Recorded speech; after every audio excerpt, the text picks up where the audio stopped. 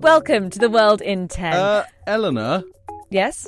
You know we're recording, don't you? Yeah, I mean, do you not think that maybe just today we call it the Trump in 9 and then maybe a minute of other stuff? Okay, sure. I mean, today is going to be a little bit different from normal because there's so much to say about the fallout from Trump's arrest and court appearance, and that's going to be our main focus. Yeah, usually, of course, this is your daily comprehensive roundup of the global news agenda.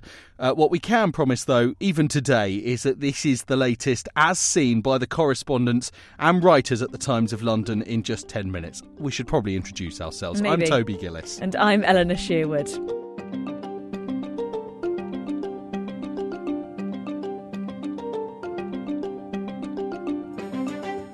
Just in case you missed it, our country is going to hell. No, that's not the headline. Of course, the story we're talking about is the fact that Trump appeared in court yesterday. Now, we knew this was going to happen. So what's new? Well, he was charged with 34 counts of falsifying business records in the first degree. The Times' Will Pavia was there. It's a very sort of humdrum, rather drab-looking sort of room. Paint peeling on the ceiling, these sort of old wooden kind of wainscoting, and we're all sort of sat there, and then Trump's lawyers come in, and then the sort of door opens, and there he is. And it's just a very strange thing to see the former president of the United States walking down the aisle into the well of the court. Now, obviously, Trump pleaded not guilty to all of the charges he faces and then quickly flew back to his Mar-a-Lago estate in Florida and in true Donald Trump fashion made a speech. Of course, he declared himself the victim of election interference and insulted, well, pretty much everybody involved. The special prosecutor he branded a lunatic. Another he described as a racist in reverse. He then took aim at the Manhattan DA, the district attorney, Alvin Bragg, calling him a criminal. And then what about the judge, Juan Merchan, he called Trump-hating. But we're sure you already know most of that, so let's dive into the Times' take on it all, shall we?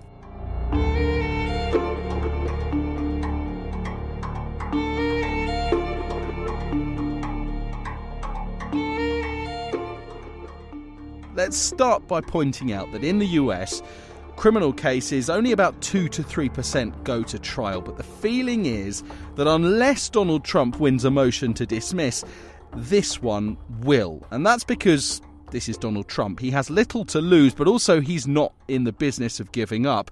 The trial could start as early as January 2024. So, of course, that means he could be in court while primaries are starting to choose the Republicans' nominee for the presidential election. Although some people say that potentially this trial may end up being pushed to as late as 2029, by which point he might have become president again and finished a second term. Will Pavia again. He also told us this puts a lot of Republicans in quite a tricky position. You can sort of imagine the Republicans might decide, well, actually, he's got too much baggage and we've got someone else who's just as good or just as charismatic. Or the Republicans do decide to pick him anyway, but then it's a much harder calculus for the general election where the sort of all the independents are much less possibly keen on electing someone who's been convicted of a crime.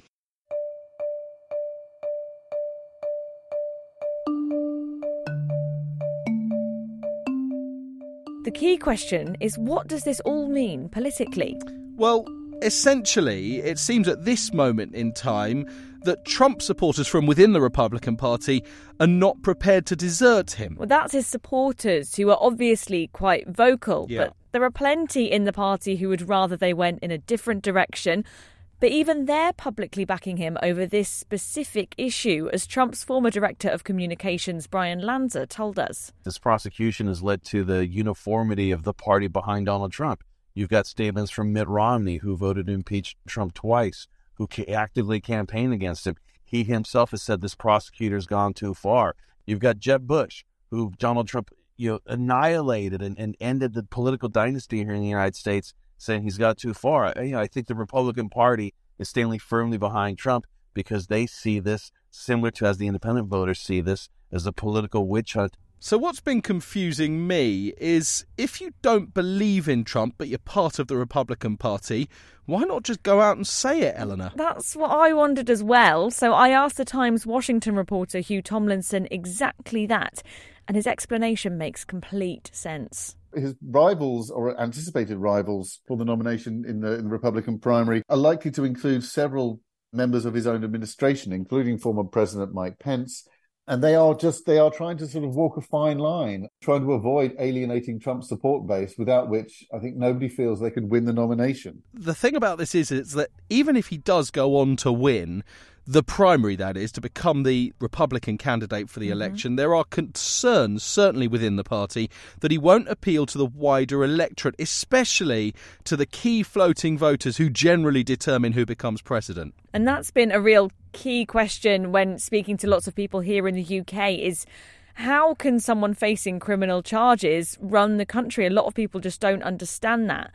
But as Hugh told me, this doesn't end here. This was always seen as, if not frivolous, the least weighty of the investigations against him. The Department of Justice investigations into January 6th and the Mar-a-Lago documents are far more serious.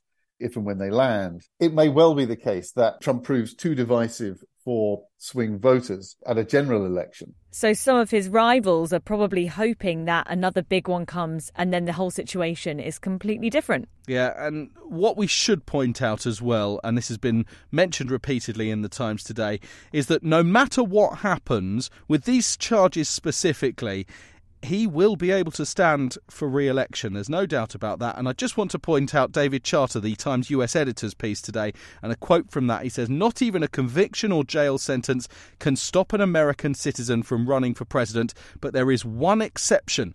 The 14th Amendment to the Constitution prohibits anyone who has previously taken an oath of office from holding public office again if they have engaged," and this is the key quote, "in insurrection or rebellion against the United States." So for those opposing him, the only one that could prevent him standing from re-election again is the ones relating to January 6th.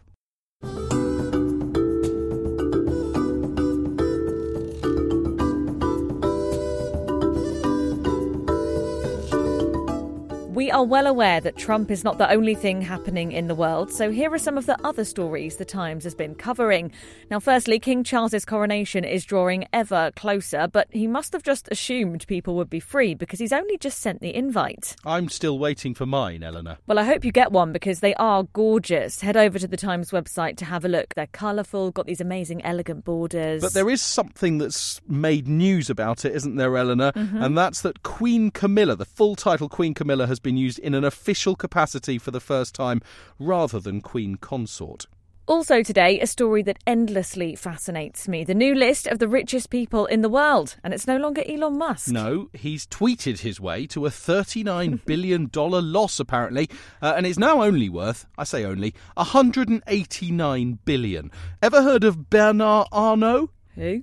Yeah, precisely. But he and his family are now the richest. They own luxury firms like Louis Vuitton, Christian Dior and Tiffany, and are well clear at the top of the table with a mere $211 billion. Spot the sports journalist. Speaking of which, you're going to tell us about the Masters again, aren't you? Yeah, very nice segue there, Eleanor. Thank you. It is impossible to avoid the Masters in the Times at the moment, and you need to read the chief sports writer Owen Slott's piece on Tiger Woods and his mentality in particular. He made the cut last year, 14 months after that famous now car crash. Another year on, he's still on one leg, but he admits there's only one thing still driving him. The overall desire to win. I've always worked at it and believed in what I could do, and I've been stubborn and driven to come back and be able to play at a high level. And we'll find out how Woods does when the Masters begins tomorrow.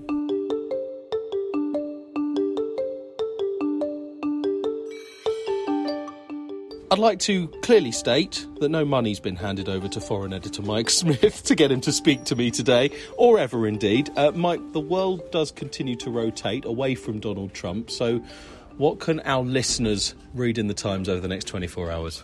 Well, Spain is gripped by the saga of one of their best-known TV presenters. This 68-year-old woman had a child through surrogacy a few weeks ago. It's now emerged the child is actually her granddaughter.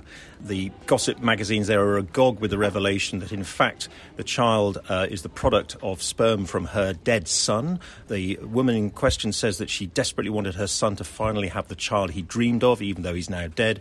As a result, she has become the child's grandmother and mother in some senses at the same time. And that's all for today's World in 10. Do tune in tomorrow when normal service will be resumed.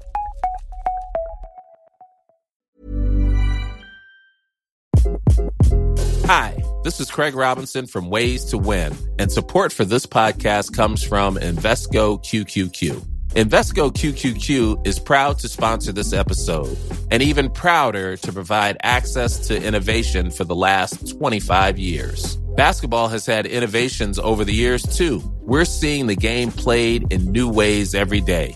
Learn more at Invesco.com/QQQ. Let's rethink possibility. Invesco Distributors, Inc.